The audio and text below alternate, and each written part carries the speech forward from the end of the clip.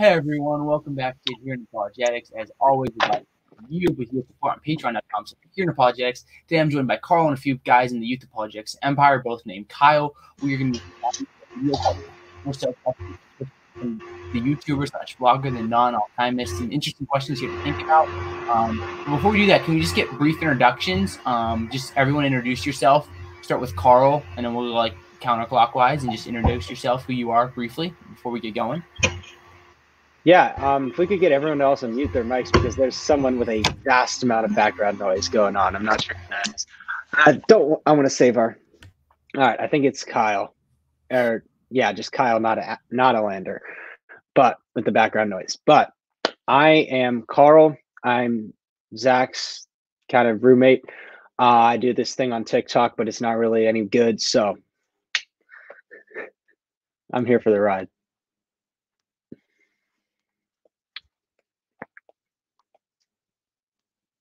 Yeah, so apparently I have a lot of background noise, so hopefully it's less now. Maybe my computer's loud.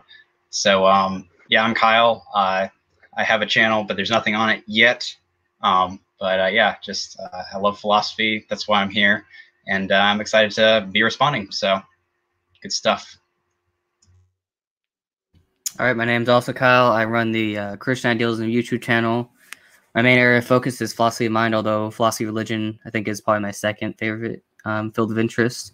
And so, as well, I'm also a Christian, so I believe that Jesus is God and all that stuff. But so, of course, the video we're going to look at today is going to be questions for Christians, and I'm a Christian, so hopefully I can sort of bring my own perspective on this. So, yeah. Yeah, definitely. So what we're going to do is we're just going to dive into this video. There's 10 questions. They're short, they're good, and we're going to get going. So we'll play question number 1 right now.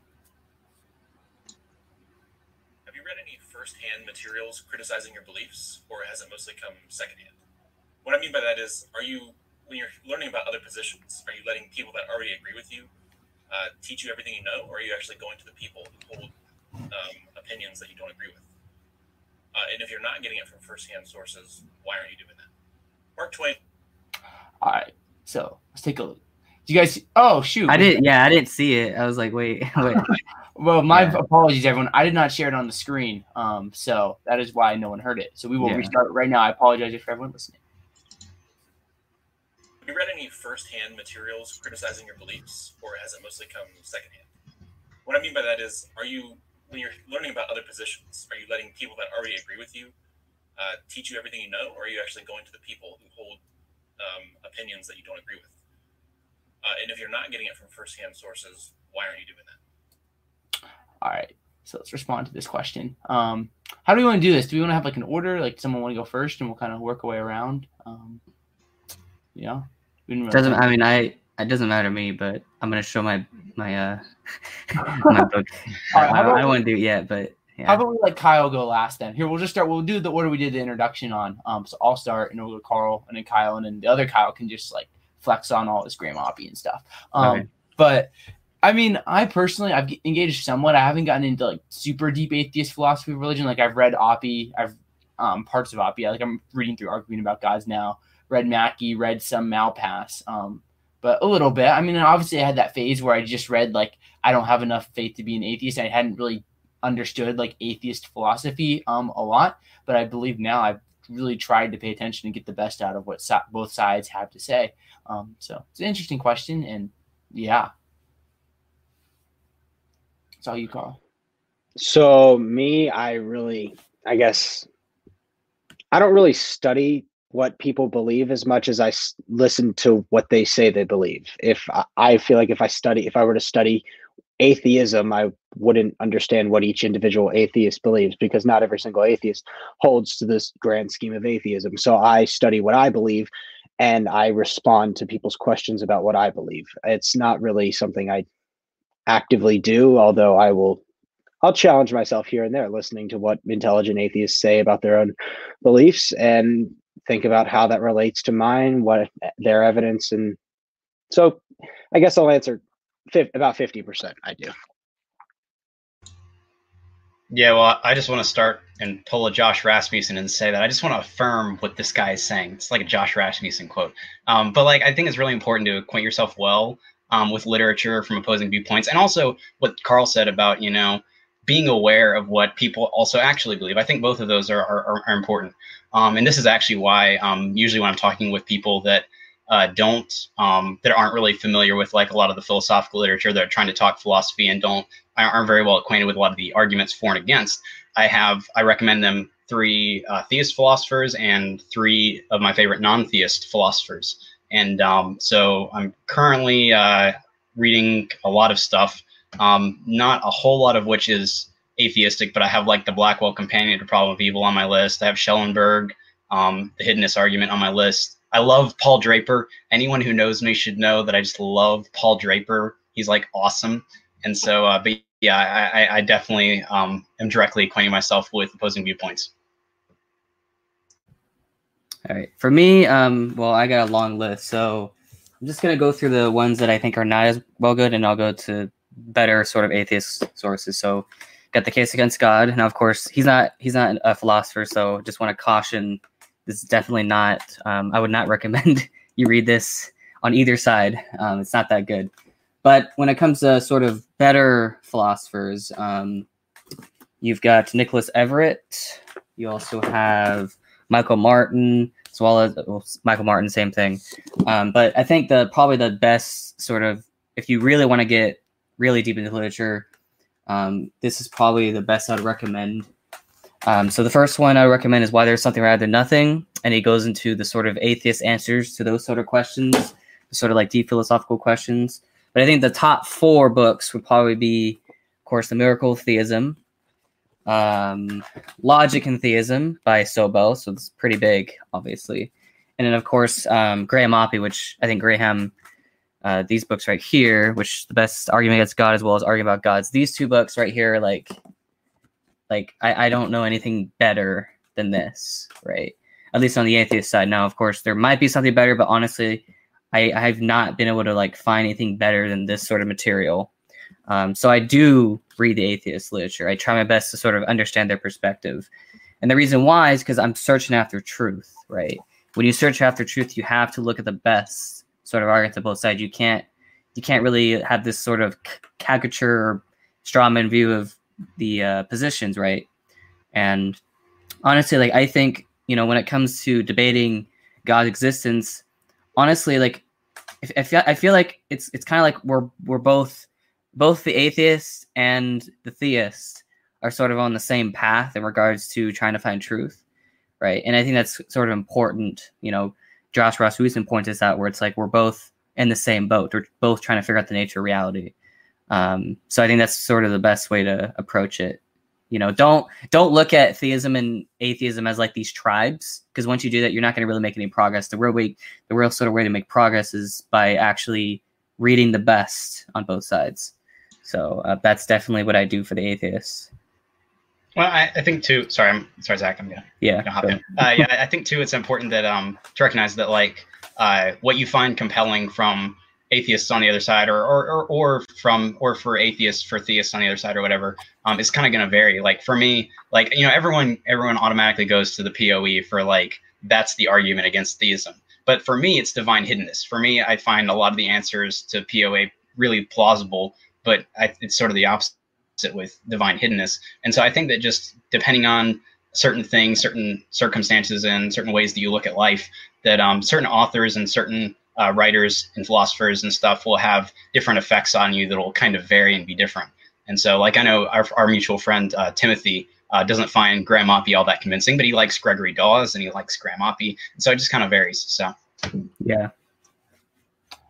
We'll keep on going. I just want to say welcome, Susan, Joshua Phillip, Godless Engineer, everyone who's joined.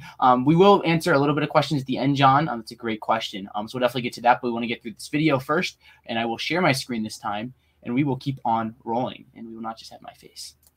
Mark Twain once said that the easy confidence with which I know another man's religion is folly teaches me to suspect that my own is also. Have you at least tried to apply the same level of skepticism that you have towards other religions to your own belief? Yeah, I mean, I think it's an interesting question. I think obviously at one point we're not going to just be skeptical of like our beliefs that we kind of grew up with. But I mean, basically, yes. Like, I'm very open and willing to read from anyone. Like, I have like I'm not a Catholic, but I have the catechisms, the Book of Mormon, Quran, read atheists, like all kinds of stuff. So at least obviously we're all biased, so we can't escape bias. But I feel like for everyone here, we're open to other religions if they're true. Like, and hopefully we're all seeking truth, you know.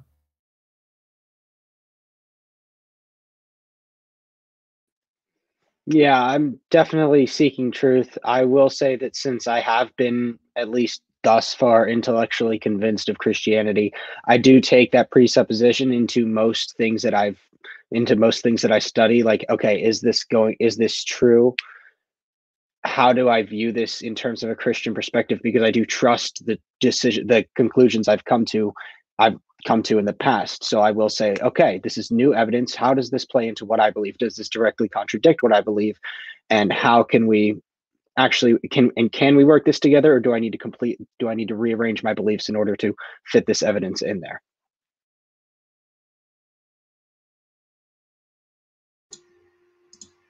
Yeah, so absolutely. I mean, I think me and Allender also share this in common. I think both of us are just ridiculously skeptical of our own views of and of other views and stuff like that. And I think for me, like, I just want coherent ideas of things of my own. And I was even thinking about this lately.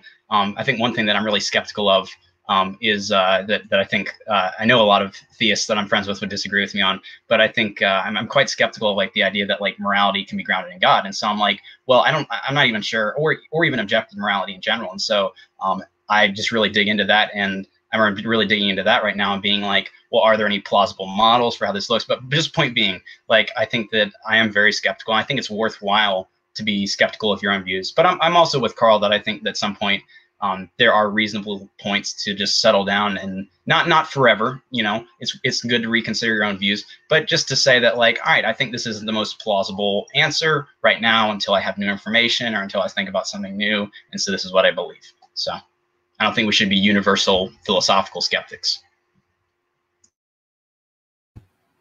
Yeah, so for me, it's a very interesting question because I actually do find a lot of at least ideas in religion to be plausible, right?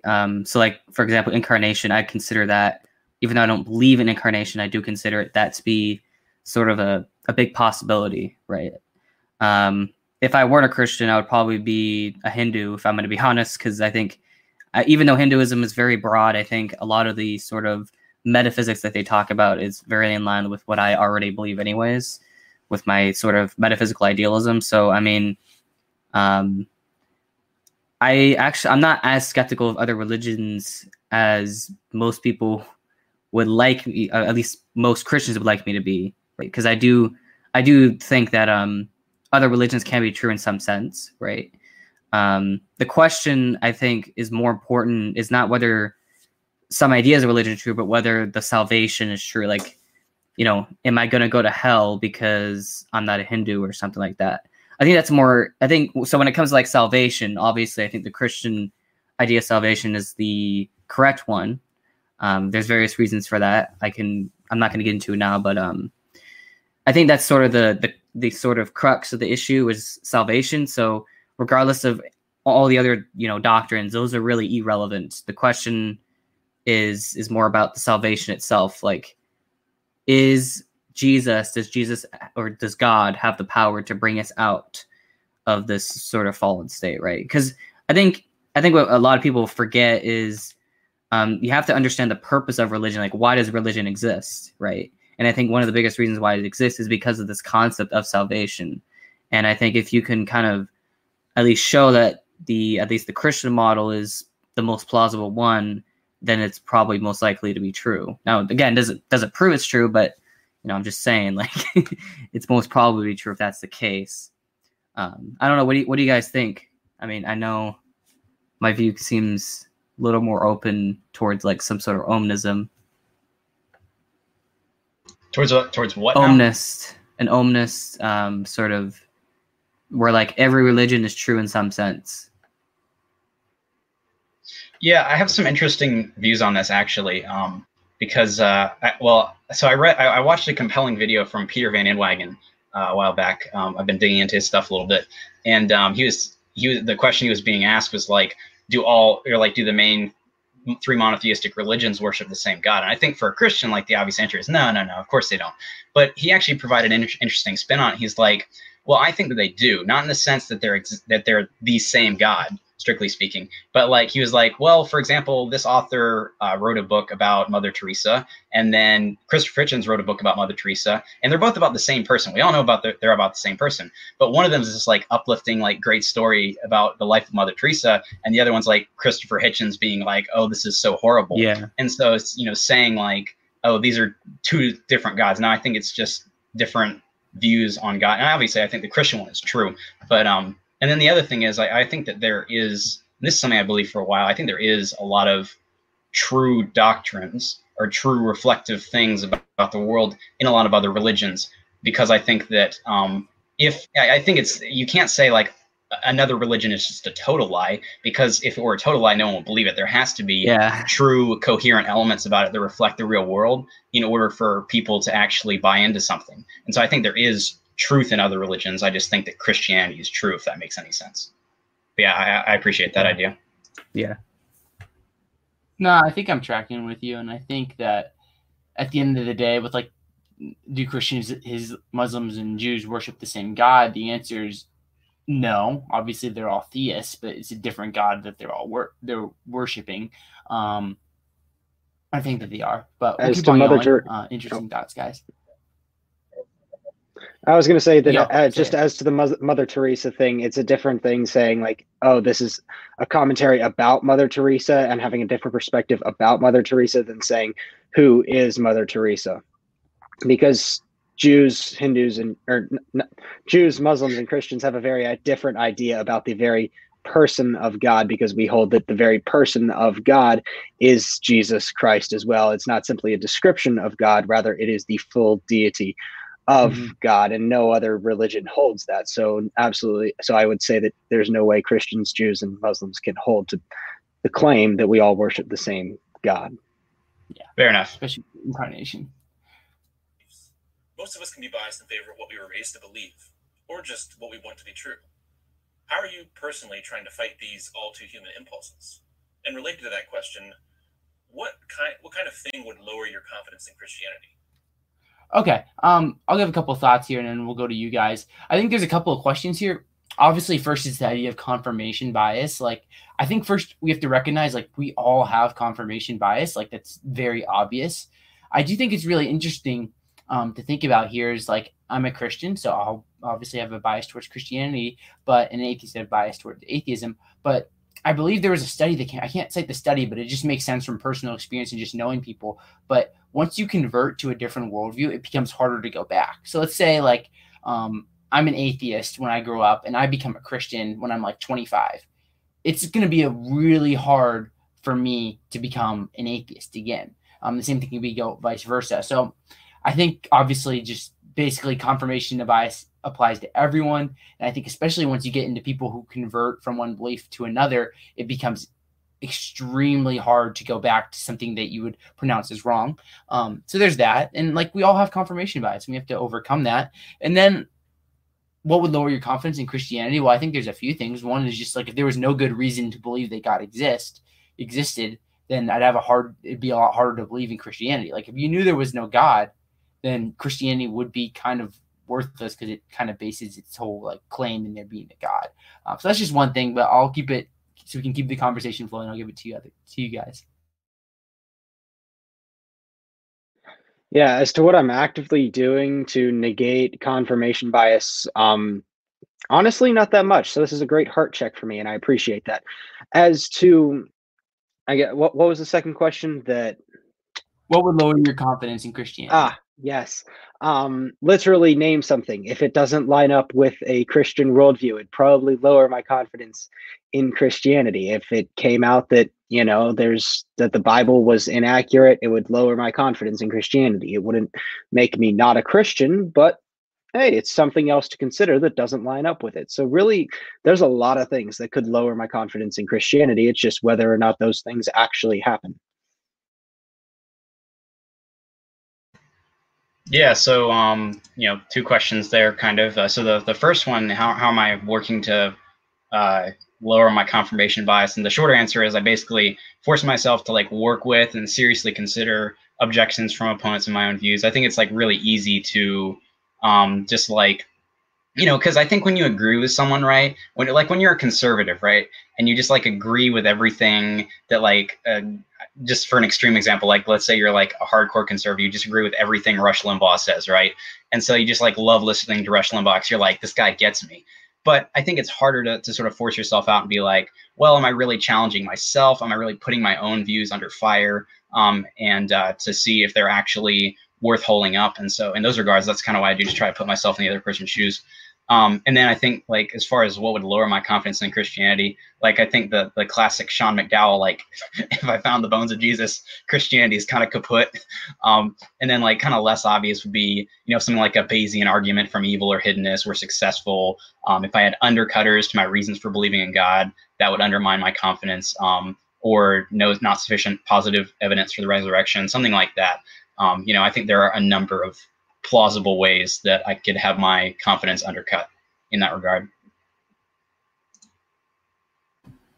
Yeah, so for me, I pointed out earlier, I read a lot of atheist philosophers, Graham Oppy, Mackey, right? So I try to actually, in fact, I think I have more atheist books than theist books. So, like, if like, you know, I get it, like, you know, we all have bias, right? And I think the best way to sort of overcome that, not overcome it completely, of course, but kind of reduce the bias is to really read the opponent's side. Like basically read people you don't agree with more than you than people that you do agree with, right? So I guess one quick example. I mean, this is more political, not really philosophical, but when it comes to like democratic socialism, that is a view that I used to be highly skeptical of, but now it's once I'm starting to like understand what it actually says, it's not as bad. Like I'm actually not considered to become a socialist, but like I can see why people hold that view, right? It's not this crazy sort of position that people hold politically speaking, right? And you know that I used to be biased against socialism, and now it's like, well, when you actually understand, you know, democratic socialism, then it's not as my sort of bias goes down, right? And I think that's sort of healthy to look at it. And then as far as the second question goes, what would lower my confidence? Well, I mean, just of course, find the bones of Jesus. That would definitely be, you know, something that I would be a Christian, obviously, if that were to happen. But I don't think we need that high of a standard, because I'm not really even sure if that's ever going to happen. So I think a better sort of standard is to, I guess, what would lower my confidence would basically just have a better sort of explanation. Like, let's say if there's some argument for naturalism that I found really compelling, or like maybe some of the arguments, like my PSU, maybe that's a wrong sort of way to go, right? Maybe a better theory is one that doesn't have unification or something like that, where naturalism can actually win. Then yeah, I would become a naturalist, or at least I wouldn't believe that God exists, right? So I mean, there's a lot of different ways you can go, but I think overall, I think the sort of best sort of way to convince me that Christianity is false is to present a better alternative position. So, yeah. Yeah, the best way for intellectual honesty is really just to read and listen to people we disagree with, and that can help us a lot as we keep on going. Have you thought about that? What would lower your confidence in Christianity? If people from other religions claim to be just as certain as you are that the specific contents of their beliefs are true, based mostly on religious experience, then shouldn't that at least give you pause? I mean, how can you know that your experience of the divine is any more real than anyone else's from a different religion? What criteria would you use to figure that out? Yeah, I think that's a good question. Like the idea of like religious experience and such. I think religious experience is a really good argument for theism. I don't know if it can get you to Christianity, because you have this idea of like conflicting religious experiences. I would say that like every person should be not just like totally abandon their religious experience because maybe a Muslim had one or something like that. But I mean, I definitely think it's something to be cautious with, because as Christians, we believe that There's demonic forces as well. So obviously, I think it's kind of expected under Christianity that there would be religious experiences from other religions. But all I'd really say is, before I give it to you guys, is just religious experience is a really good argument for theism, not necessarily Christian theism, because there's conflicting religious experiences. Yeah, that's my main thought on the idea of like an argument from religious experience. Well, the fact that he says like a religious experiences as to how certain people are of their belief systems because of their religious experiences, it doesn't give me pause. Once again, like for the reasons that Zach said, people have religious experiences all the time. It's how does your religious beliefs coincide with reality that would give me pause. If your religious beliefs have a more, I guess, coherent representation of reality and a more coherent explanation of what we can see, touch, feel, and know, that'd give me pause. Yeah, so I think the question that he raised, I think, is a really difficult one, and actually, it's an interesting one to me. I think I'm generally skeptical of religious experiences in general. You know, I'm not Reformed epistemology. Sorry to all of you RE people out there. David Paulman won't feel bad though. But you know, I've never really had any religious experiences of my own. But I think it is problematic, sort of like what Zach mentioned, that like they all a lot of them point in different directions, and so for that reason, I kind of don't think they're epistemically justifying. And I again, like what Carl said, you know, that it's got to do with what coincides with reality. There is like a really, really small class of what I would call like confirmatory experience, which I think would be something like directly concording with predictions of one's own religion, maybe miraculous or somehow. But otherwise, I'm just generally skeptical of religious experience. And so I can appreciate where this guy's coming from, although I do think it's a good argument, a good defeater for naturalism. Yeah. So for me, I do again. I think the argument from religious experiences, we wouldn't expect that under naturalism, right? We would actually expect that under some sort of theism. Now, it doesn't confirm any religion, of course, right? Because I think we have to understand that religious experience, is personal, right? So if I had a religious experience, I would not use that as evidence to convince other people that, you know, Christianity is true. Like, that's personal. Right. So I think we have to take that into account, that because of their subjective nature, it's not evidence. It's not like objective evidence, so to speak. It's more like evidence that only you have experienced. Right. And so that's what I would say. I would agree with him that, you know, we shouldn't use religious experience as evidence for other people, or present it as evidence to convince them. Like, that's not going to convince anybody, really, I don't think. So yeah, that's what I have to say. Yeah, I think it's great. I think we can all agree that religious experience wouldn't be expected under naturalism. It would be expected under theism. And I think as Christians, we possess a belief in the demonic realm. So I think it'd be expected that there'd be religious experiences to some degree in other religions. So let's keep on rolling. Suppose after a period of long involvement, a Mormon comes to question whether there's really anything supernatural going on in their religion after viewing the lives of many Mormons over the years. Is this a good reason for them to start to maybe question their faith? And if it's a good reason for them to possibly consider that they're wrong, then can't you grant that, you know, the experience of a Christian going through a similar thing, couldn't that also be a clue they might be wrong? Yeah, so I think this is, oh shoot, I forgot to share the screen again. You guys didn't hear that, did you? We heard it, we just didn't see it. At least I heard it. Yeah, I heard it. Okay, so if you're listening via podcast, thank you that you heard it. Thank you, Kyle, for your private message. I just saw that. My apologies, everyone, but you heard it if they heard it. And I think when I listened to this the first time, I think the point he was trying to make is like, what if people see maybe people in a religious group and they're kind of just living like any other person, like there's not really any like real transformation going on.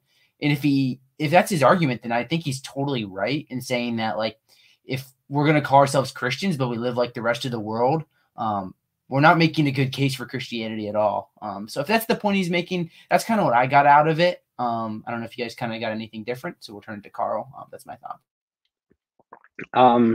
John 17 says, "It is by this they will know that I am from God, how you love one another.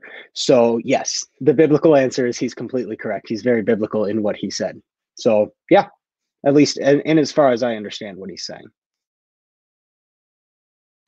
I love Carl's answer. It's just, this guy's biblical. It's perfect. Yeah, and I mean, I think the answer is obviously yes. Like, maybe I'm missing something. Maybe I grew up in a different church culture than this guy did, but it just seems like obvious to me. Like, yes, that is reason. Like, not to reject what you believe, but like to consider that you could be wrong. Like, zero wrong with that, like nothing. So I think it's obvious yes to his question. So I got nothing to add because I think we all agree that that should not be happening. So, yeah. So Christians and skeptics can agree after all. What's up, Sam? Thanks for joining us. There's one thing I just wanted to say very briefly is we shouldn't use hypocrisy as a reason to dismiss a worldview. Like, there's hypocritical people in every worldview. I've noticed Real Life Theology, one of the best atheist podcasts out there. A lot of times in their arguments against pro-life, they'll just point out, pro-lifers are hypocrites or something like that. And you can say, well, maybe, but that doesn't change the arguments against abortion, things like that. So just because people are hypocrites doesn't change the truth of a belief. There's hypocrites everywhere, so we should dismiss every belief if we're going to do that. And I think we should just look at the evidence, and that's what points us to Christianity. And I'm going to share my screen. We're going to keep on rolling.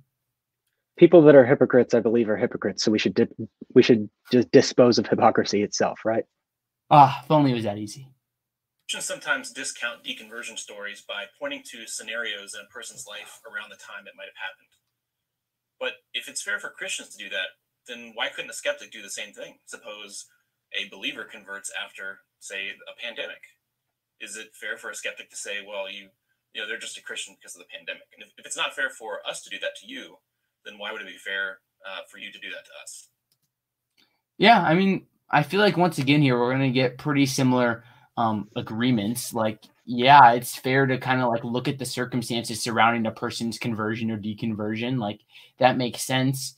Like, obviously, not everyone's just, no one changes their beliefs purely from an intellectual capacity, unless you're Jonathan McClatchy, I guess. Just kidding. But like, he's a very committed evidentialist. But like, we're all going to make emotional decisions in a sense. Like, we can't escape that.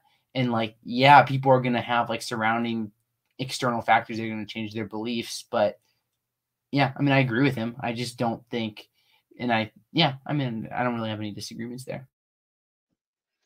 No, I think people definitely will change their beliefs based on,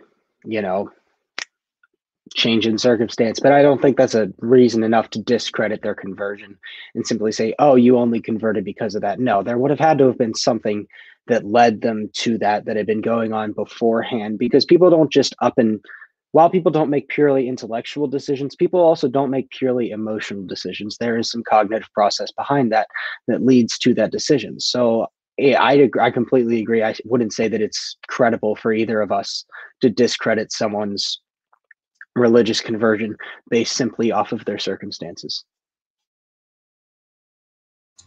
yeah, and shocker, I agree. Like, I agree with this guy that like, it's not fair to judge people off that. I think that should be avoided on all sides. I mean, I experience this a lot myself from atheists, and I just think it's a bad way of thinking. Like, there are a lot of reasons that go into belief or lack thereof, and we shouldn't just discount the whole belief because one or more reasons may be suspect. Yeah, I mean, I agree with his sort of, I think it is unfair for that to happen, right? So, like, I know atheists that they basically, like, they became Christians for emotional reasons, and then they became atheists for, like, they switched. That happens, right? And so it's, obviously, it's not fair to do that sort of thing, right? So, yeah. Yeah, I just say, like, as Christians, when we're approaching deconversion stories, I'll just highlight this. We shouldn't just immediately jump to like, oh, they just want to sin or they hate God or something like that. Like, obviously, like, we have things like Romans 1 that we believe as Christians, but we should also understand that they're people. Like, and we should look at them as people, because I look at someone like the non-alchemist, and I'm just like, not like, oh, he deconverted because he wanted to sin. I'm really interested in like his story and stuff and wanting to understand him. We're going to keep on rolling though. If there's an apparent conflict between your deeply held religious beliefs and the available public evidence, which would you default to? And if you say your deeply held religious beliefs, what would you say to someone from a different religion that answered that question the same way that you did? Okay. This question is kind of challenging for me to answer because it's just kind of vague. Like, and I'm not saying that he did this on purpose because I don't think he did. But like, what does he mean by a deeply held religious belief? That's kind of like my first question. Like, are we talking about like I'm a Christian? Are we talking about maybe like the Trinity or the resurrection? Or are we talking about maybe like inerrancy, like a secondary issue, or like the creation account in Genesis? Like, what view I hold to on that? Because I think like on these secondary issues, I'd be more than willing to not compromise, but change my beliefs if it still fit within like a Christian, like if there's a Christian answer to it, I'd be willing to adapt my answer. And I think when we get to like the essentials of Christianity, like the Trinity, deity of Christ, the resurrection and stuff, like, I mean, like if Christianity is false, I wouldn't be a Christian, but it would take a lot of evidence to kind of overrun those beliefs if they're false, at least for me to change my mind. And if someone would from the same worldview would say a similar thing, like I kind of understand that. Like there should be if you have a belief, like you shouldn't just discard it because there's this tiny piece of evidence against it. It should be like a lot. So that's my thought. Yeah, if someone were to give me evidence that contradicts Jesus Christ rose from the dead, I would be much more hesitant to accept this new belief that he didn't than I would be to say move from a covenantal theology perspective. It would, like Zach said, it would take a great deal of evidence to convince me that Jesus Christ did not rose from the dead, simply because that is such a deeply held religious belief. And I don't hold that religious belief so deeply because it's a religious belief. I hold that belief so deeply because I've been so thoroughly convinced of it. So yeah, I'd say that would I fall back on my deeply held religious beliefs? Yes, I would, because of the severe amount of evidence that has pointed to them and supported them throughout everything that I've studied. Yeah, and so, I mean, if we're talking about like a direct contradiction to something, and it is a vague question, like Zach said, but if we're talking like a direct contradiction between what I believe in public evidence, then I would say yes, default to public evidence, unless, like what Carl said, like I have further strong reason to believe that what I believe is true. And like I said earlier, like I think there can be, I don't think there are, but I think there can be like successful Bayesian arguments from evil or something like that. And a person can say there is this evidence against God. But I think that some people can assent to that and still believe in God because I think they have above and beyond reasons to believe in God. And so I think that's fine. Just it's sort of, I don't think it is a black and white scenario like he made it seem, although I can understand where his question's coming from. Yeah, so I would go with the evidence, right? So I'm assuming when I read this, I kind of assumed what he meant by public in that case was correspond to reality. So whatever corresponds to reality, would you go on that, or would you go through? Well, obviously, I'm going to correspond to reality, or at least I want to have true beliefs, right? So obviously, like something like the resurrection. If there's like some Bayesian argument against the resurrection, or something like that, then obviously I wouldn't believe in the resurrection anymore, so I wouldn't be a Christian, right? So, I mean, yeah, I agree that we should go by the evidence and not by just our personal belief system. So, but again, I mean, when it comes to like the belief system itself, like obviously there's going to be like some defense of that, right? So I guess the sort of counter argument to the resurrection is going to have to be strong enough to overcome that sort of defense you have. So yeah. Something I just thought of as you guys were going is like, let's just say, for example, like to be a Christian, you have to believe 2 + 2 = 5. Like, I don't know if I could be a Christian if part of being a Christian meant believing that 2 + 2 = 5. Obviously it doesn't, but like when we're talking about like, just the idea of just like your beliefs going against the evidence, it's kind of like, it depends on the belief and like, what is this evidence? Because it's kind of tricky because it's just, at this point when we're answering, it's kind of just like up to interpretation what that means. I'm not saying that against the non-alchemists because it's a really good question, but it's just kind of tricky unless you have like real concrete examples of this. We'll keep on going. Really good question here. If you lived in an ancient time and heard a voice claiming to be a perfectly good God that instructed you to offer a family member as blood sacrifice or to intentionally butcher the children of the enemy, would you be able to believe it? Wouldn't you consider the possibility that you might be delusional? And if that's true, if you would, then why does it seem so easy for either you or maybe possibly your brethren to rationalize this kind of stuff when it appears in the Old Testament? Suppose that... Okay, this is a really good question. It's something that I've been thinking about the past few days, and I think that my approach to like the Old Testament violence and such is a little bit different than maybe like he takes it from. Like I start from just like in my belief system, I start with kind of like natural theology and just like who do I believe God is, and I kind of and from like arguments and such, I come to the belief that God is morally perfect. That's kind of just like I think you can get there just through natural theology. You don't need the Bible. To believe God. Obviously, we believe that through the Bible, God's morally perfect, but you don't need the Bible, I think, to establish God being morally perfect.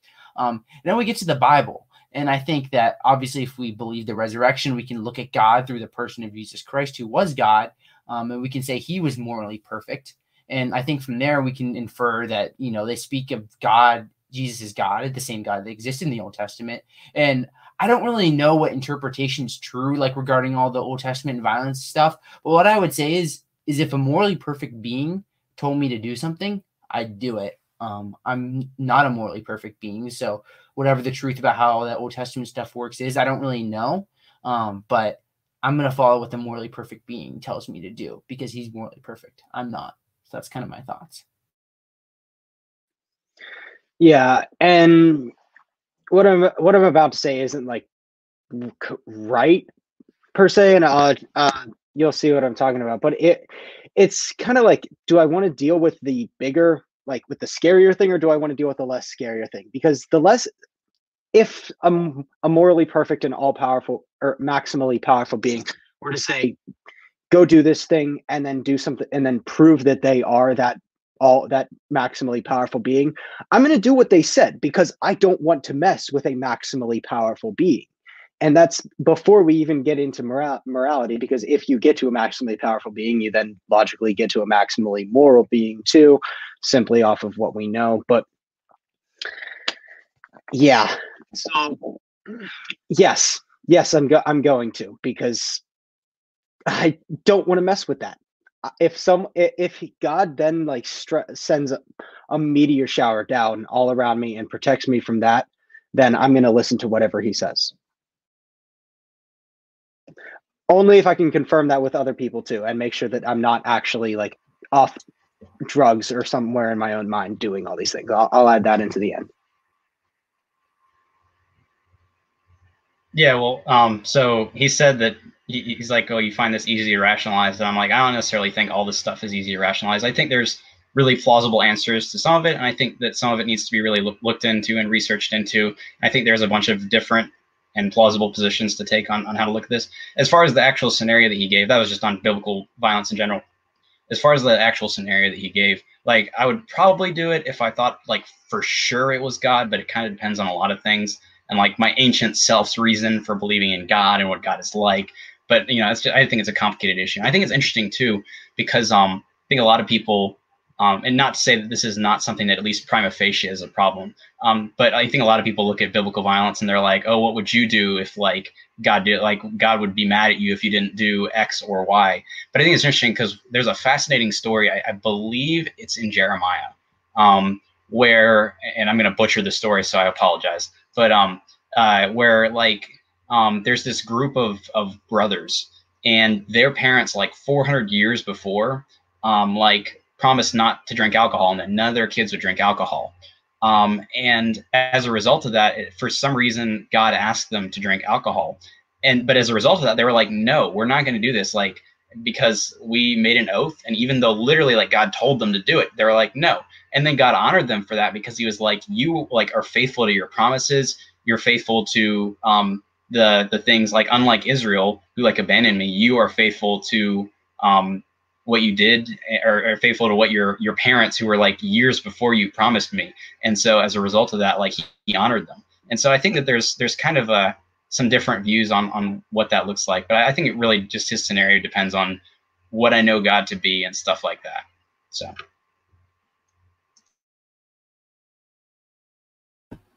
Okay, so for me, yeah, I guess I would have to sort of question when this sort of thing happens in the Old Testament, because Like when it comes to the Canaanites, I'm not even really sure if that happened in a historical perspective. John Walton talks about this a lot, how there's a lot of rhetoric, there's a lot of warfare rhetoric going on.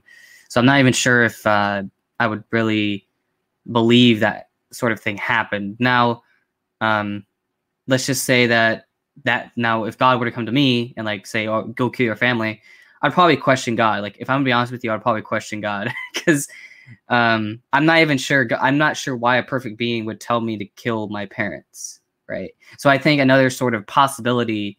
So I guess there's two possibilities. Either one, I'm like hallucinating what's going on, or two, some demon is trying to be an imposter. So again, that's just from my own perspective. If God were to tell me to kill my parents, I'd be like, okay, why? Like, why you tell me to do this? I would want some clarification on that. So that's what I would say. Yeah, I think those are great clarifications. I do want to bring a couple comments from Ryan Pauly. Shout out to him. Great YouTube channel because he brings up a couple good points on this. He just says he misses the point of the story by raising this objection of child sacrifice. I think he's right. Like if you look at the story, like take, for example, Abraham, you can kind of see the deeper motives kind of coming through that. And then he says, even the Israelites were sacrificing their children to Moloch. God told them how to stop. And he says, God then says, you don't have to sacrifice your children to me. He then becomes a sacrifice for us. And I think that's what makes the Christian message so great is it ends in God sacrificing his son, who is God, for us. And that's what makes Christianity very special. We're going to keep on rolling. And I almost forgot to share the screen. So apologies to everyone, but here we go. A couple more questions. That a pagan believes that Zeus causes lightning. Now, does our ability to explain lightning without any appeal to personal agents count as some evidence that their view is false?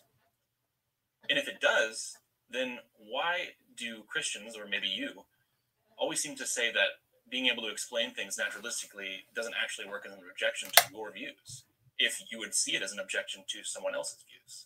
Pretty much every culture, without exception, believed that it was... Okay, that's 10. All right. Yeah, this question was a little bit confusing to me. I can see Kyle smiling. So we'll get to Kyle in a second. This question was a little bit confusing to me because I don't really think like the Bible's claiming to solve how lightning works. We have to look at what the Bible's trying to argue and talk about. So, I mean, yes, if a religious belief claims something and it's proven to be false, then yeah, it'd be evidence against that religion. But I'm kind of confused with this question exactly. So I'll leave this to like you guys. You probably know a little bit more. Yeah, I think what he's trying to get at is why do we can we discredit the fact that, or the belief that Zeus exists because we understand how lightning happens? And if we can do that, why then can we not discredit a belief about God if we know how the earth came to exist? And to that, I'd say that no, we can't discredit a belief in Zeus simply because we understand that it's a positive and a negative charge flashing through the sky. We can discredit a belief in Zeus off of the philosophical assumption, off of the philosophical evidence that a being like Zeus logically can't exist. Yeah. Yeah, and I think that I guess I can't remember the original question, but like frankly, I've never really, or the exact form of the original question rather, but I don't know that I've ever seen or heard people do what he's describing. But I suppose it happens. I just can't speak outside of my experience. But like depending on the phenomena that you're looking to explain, like sure you can make some sort of like inductive argument for metaphysical naturalism from what he's saying. Oh, past explanations have been naturalistic. And I think that's fair. But that said, we should always prefer the best explanation, not the naturalistic one. So if the best explanation is a personal one, we should go by that regardless. And also, I think that this is the thing I was thinking about the other day. It seems to me that when you're comparing hypotheses, I can't speak words. When you're comparing a hypothesis, it seems to me like both naturalism and theism both predict regularity in nature to some extent.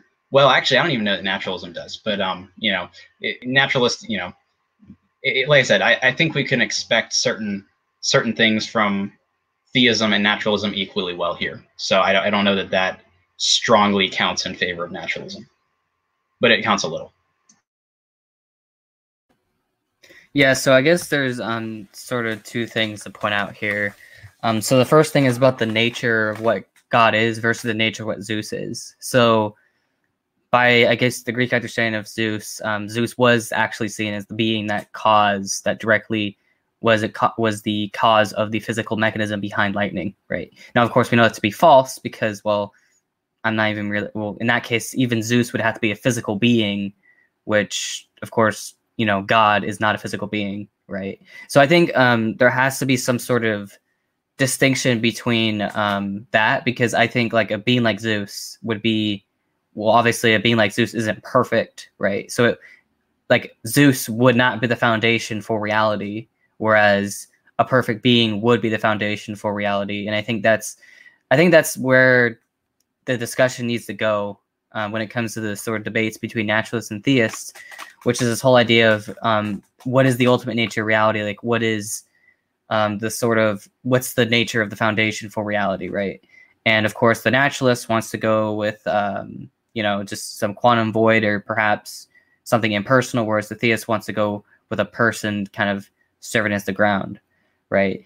But when you do that, I mean, notice how both hypotheses, like God's nature, it's going to predict a lot of similar things that naturalism, well, maybe naturalism might be able to predict those things as well. But let's just say, I'm just going to go with, okay, let's just say that naturalism and theism, they have both the same explanatory power. Well, they're both going to predict the same thing. So I'm not really sure. I guess you could sort of go an Oppian route where, you go what he does, Oppian route, and basically say that naturalism is simpler, which, I mean, that's fair, right? But I would not go with the whole route of, I think it's a category error, to be honest with you. Like, I don't know how else to really explain it. I think it's just that sort of distinction is a category error. And then I guess, I mean, we have to just look at both hypotheses, right? We have to look at naturalism, what it says, what it predicts, and we have to look at theism and see, okay, which hypothesis better accounts for reality. And I was also gonna point out, I know me and Kyle talked about this before, but Zeus actually isn't simple. So I'm not even sure, like, if you were to put Zeus as a hypothesis for causing lightning, I'm not even sure that's a simple hypothesis, right? So I don't know. What do you guys think? I mean, you have to make a lot of assumptions of, I don't know exactly the Zeus creation story, but you have to make a lot of assumptions about how Zeus came to exist, or just is a physical being, but still it's just like always existed. Or I don't know. I'm not really well versed in Zeus mythology at all. Yeah. So. Actually, Kyle, it occurs to me you could almost go the Oppian route with comparative stuff to Zeus, because I think it would be the case that metaphysical naturalism compared to Greek mythology, because both of those have an eternal universe, and so there's basically, you could just take the everything that's self-consistent about the universe between naturalism and Greek mythology and just remove the deities, and then naturalism simpler, poof. And so that's an interesting point, though. So. Yeah, I know there's something else. I guess. Well, I mean, here's the thing. So, like, Zeus would have arbitrary limits as well, I'm assuming, though I'm not sure what Zeus's limits would be in regards to lightning. But like for example, Zeus wouldn't explain morality, for example, right? Or would it? I don't really see what Zeus would explain in and of itself, right? Given Zeus's nature. Right, I would not see what is Zeus going to explain other than lightning, and I just don't see. And he's a contingent being. Well, that's the thing. That's my point, right? Like, when we're talking about God, we have to talk about the foundations. We can't talk about this sort of like this anthropomorphized, like, what's it called? This anthropomorphized bearded man with sandals in the clouds looking over us. Like, it's childish, in my opinion. So when we think about God, we have to think in terms of foundation. We can't think of this like this anthropomorphized view. So, yeah. We'll go to the last question. I see Fredo. Thank you so much for your super chat. We will get to that question after we answer this last question here from the non-alchemist. Obvious that the Earth was flat, unmoving, and that the sky was solid until these things were scientifically disproven. Now, given these facts, why should we, if we're so wrong about the natural world in many cases, why should we privilege what appears to be obviously true? Like, okay, I guess designed to some people. If we're so wrong about a lot of stuff about the natural world in those other instances, then obviously shouldn't that make us more skeptical about what appears to be obviously true? Okay, there's a few things. Joshua Phillip also says Zeus loses against the PSU. So Kyle's clapping and laughing. He's just muted, so you can't see it, but it's true. I would say the non-philosopher of me hears PSU and thinks Penn State University, and no one's losing to Penn State University this year. Except for Michigan. Michigan still sucks, and it's I don't know why. But with this question, I do think he brings up a good point in like being skeptical of maybe like intelligent design. Like I know like nothing about science. So I don't really have like I can't make an intelligent position on intelligent design.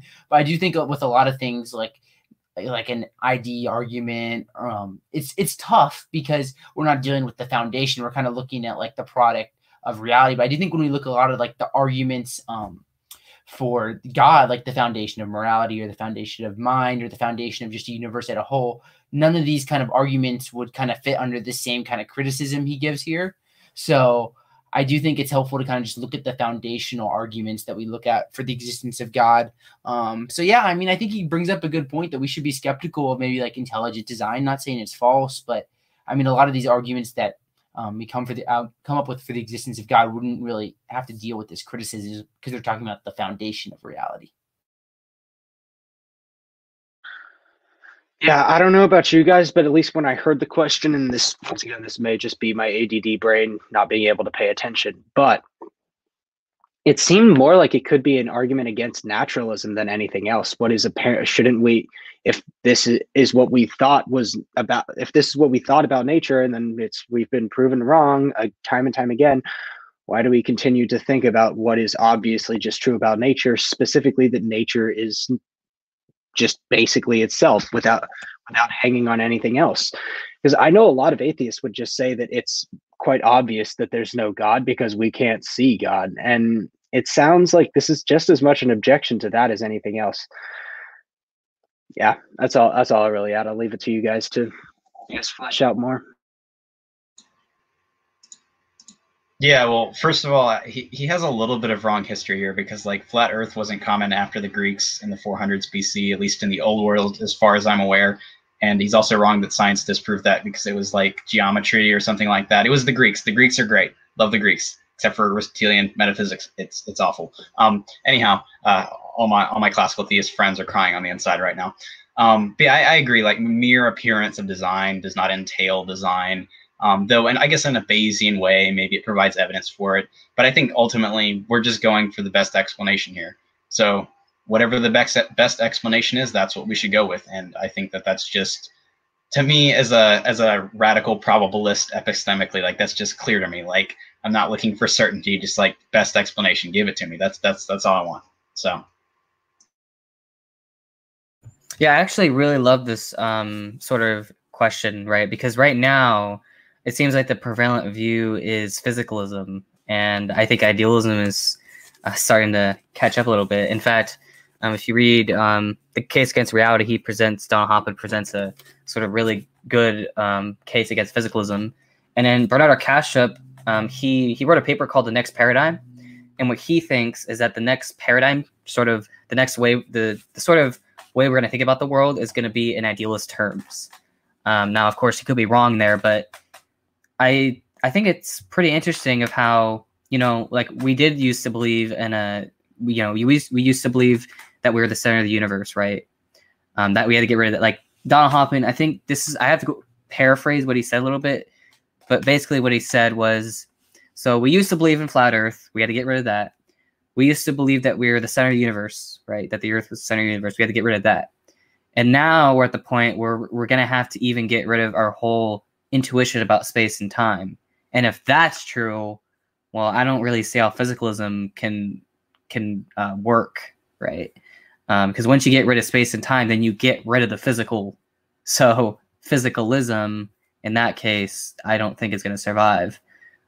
So I think the next sort of way we're going to think about the world is actually going to be in terms of idealism, right? And I sort of, I have a whole YouTube channel called Christian Idealism about this topic. So if you want to learn more, you can go there. But basically, I think the next sort of like scientific revolution, like the next way we're going to think about reality is going to be in terms of consciousness, and consciousness being the only thing that really exists, right? So again, we'll see what happens. But I mean, it's a really good point. Like, maybe I think physicalism might actually be the next sort of thing that really dies off, just like flat earth died off, geocentrism died off. I think physicalism is going to die off as well, but we'll see. Yeah, there's a lot of issues with physicalism, but we will go to Q&A only here for about probably like 10 or 15 minutes, and then I'm going to have to leave. But we'll answer a few questions quickly. Fredo said, Baya, thank you so much for your super chat. Always appreciate your support of the show. He said, what objection can be offered against the premise that reality may exist as a physical necessity? What say the panel? So I'm guessing he means like the idea maybe like the universe is just a brute fact, because I would say that reality exists necessarily because God is ultimate reality and he exists necessarily. But if you're saying maybe like the universe exists, like maybe like space, time, matter, energy, that exists necessarily, I just think that it runs into a few problems. I'll just highlight arbitrary limits very briefly. Like if there's like 10 to the 82nd power of atoms, couldn't there just be like one more or one less? It would seem like conceivably there could be. And you run into this problem of like arbitrary limits, and theism is simpler than naturalism in that capacity, and but that's kind of my brief thoughts. Thank you for your question. I'll give it to the rest of you guys.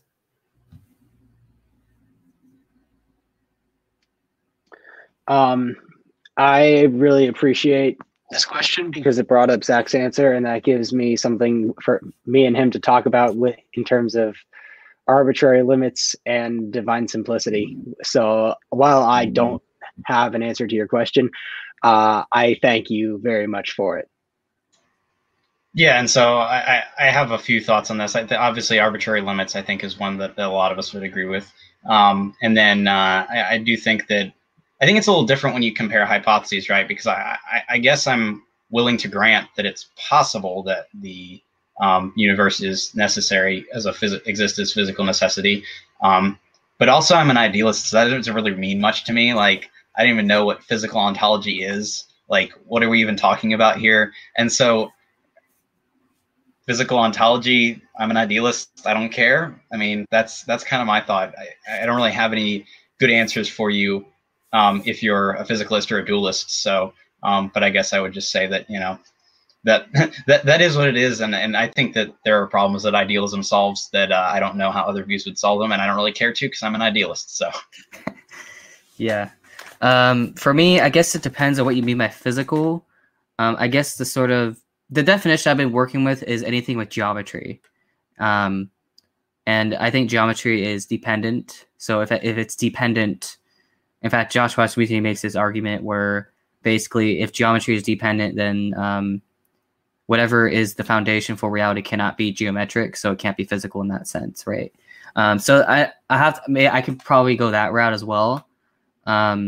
It just it really means what you mean by physical necessity. So if you're talking about geometry, then I would just say that physical, I'm not really sure, something that's necessary, I don't think can be geometric, right? So whatever is necessary cannot be geometric. But also I think another important thing to point out is if you're talking about physical in the sense of it being outside experience, well, I'm an idealist, so I don't even accept that there is a physical reality in that sense. So I'm with Kyle on that one, definitely. So, yeah. All the idealists here. It's a lot of fun. Question from Godless Engineer came at the beginning. Thank you for your question, John. He said, has there been a point made by atheists that have changed your mind? There's a few. One was like, at one point I was pretty convinced in the ontological argument. Now I'm kind of like at a deadlock because like, it starts with like, it's possible that God exists. And it kind of goes from there to necessity. And at this point, I'm kind of stuck on like, well, isn't it possible that God doesn't exist in terms of the ontological argument? Like, obviously I believe God exists necessarily. And I think you can make a modal ontological argument work, but I'm kind of just like, if you just start with like only an ontological argument, I'm not really sure about that more recently. So that's kind of one thing that I've changed my mind on recently. Depends on your view of necessity. If you're like me and you're like Richard Swinburne, be right, then metaphysical, logical necessity, boom, same thing. And so God necessary or possible. Sorry, I'll let Carl go next. I just felt like saying that. I have my name is Planning as Bulldog for a reason, because I love the modal ontological argument. So yeah. I know like 3 of those words he just said. So I will say that I was convinced of an old Earth theory by an atheist. So while that doesn't necessarily relate to religion, it was something that an atheist convinced me of. In terms of like biblical accuracy and something relating to theology, I have not been convinced of anything relating to theology by an atheist. Sorry to say. Yeah, so for me, this was actually more recently. So some atheists online, I think it was on Facebook or something, he presented this Kantorian argument against omniscience. And I had to I was arguing with him about it, and it got to a point where I had to sort of concede the argument. And so I had to redefine or sort of modify my view of omniscience. So now my view of omniscience is basically that God isn't maximally aware of everything. So he still has knowledge of everything, but he doesn't have maximum awareness of everything.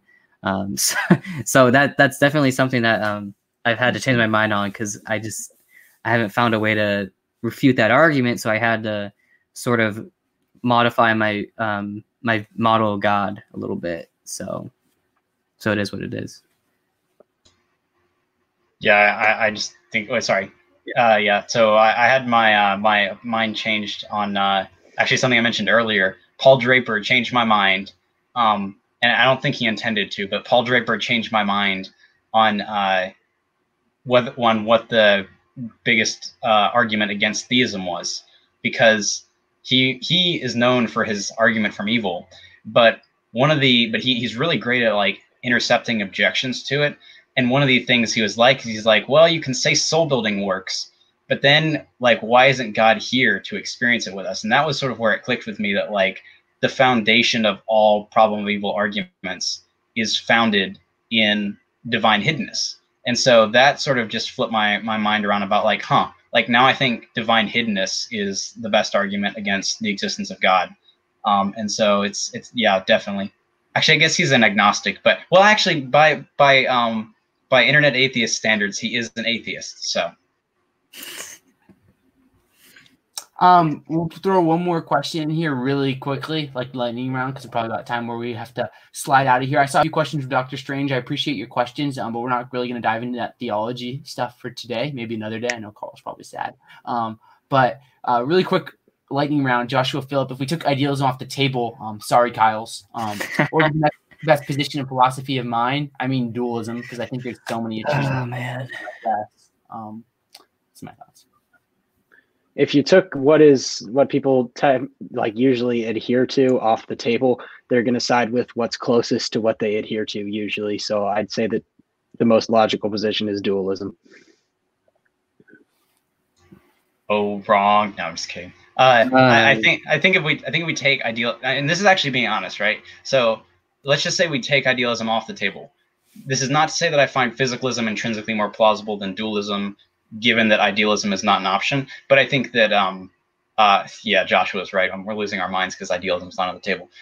But I think physicalism actually is a far more plausible answer to the problem of minds, in the sense of, why are there a bunch of different minds? Because I don't think dualism has a lot of explanatory power in getting to, why are there other minds? And I think their idealism has a bunch of resources. And I think physicalism has a bunch of resources, because if you just want to say the mind is a physical process, then of course it makes sense that there's a bunch of minds. If there's, things that changed and evolved that way, that just seems clear to me. Now, I think that there's a crap ton of other problems that you get involved with, hard problem, is consciousness reductive or not, mental causation, there's so many. But I think that if we're just looking at the problem of minds, I think physicalism has a really plausible answer that's obvious for why there are other minds. I don't know, that seems clear to me. So for me, I would probably go with some sort of priority cosmopsychism, which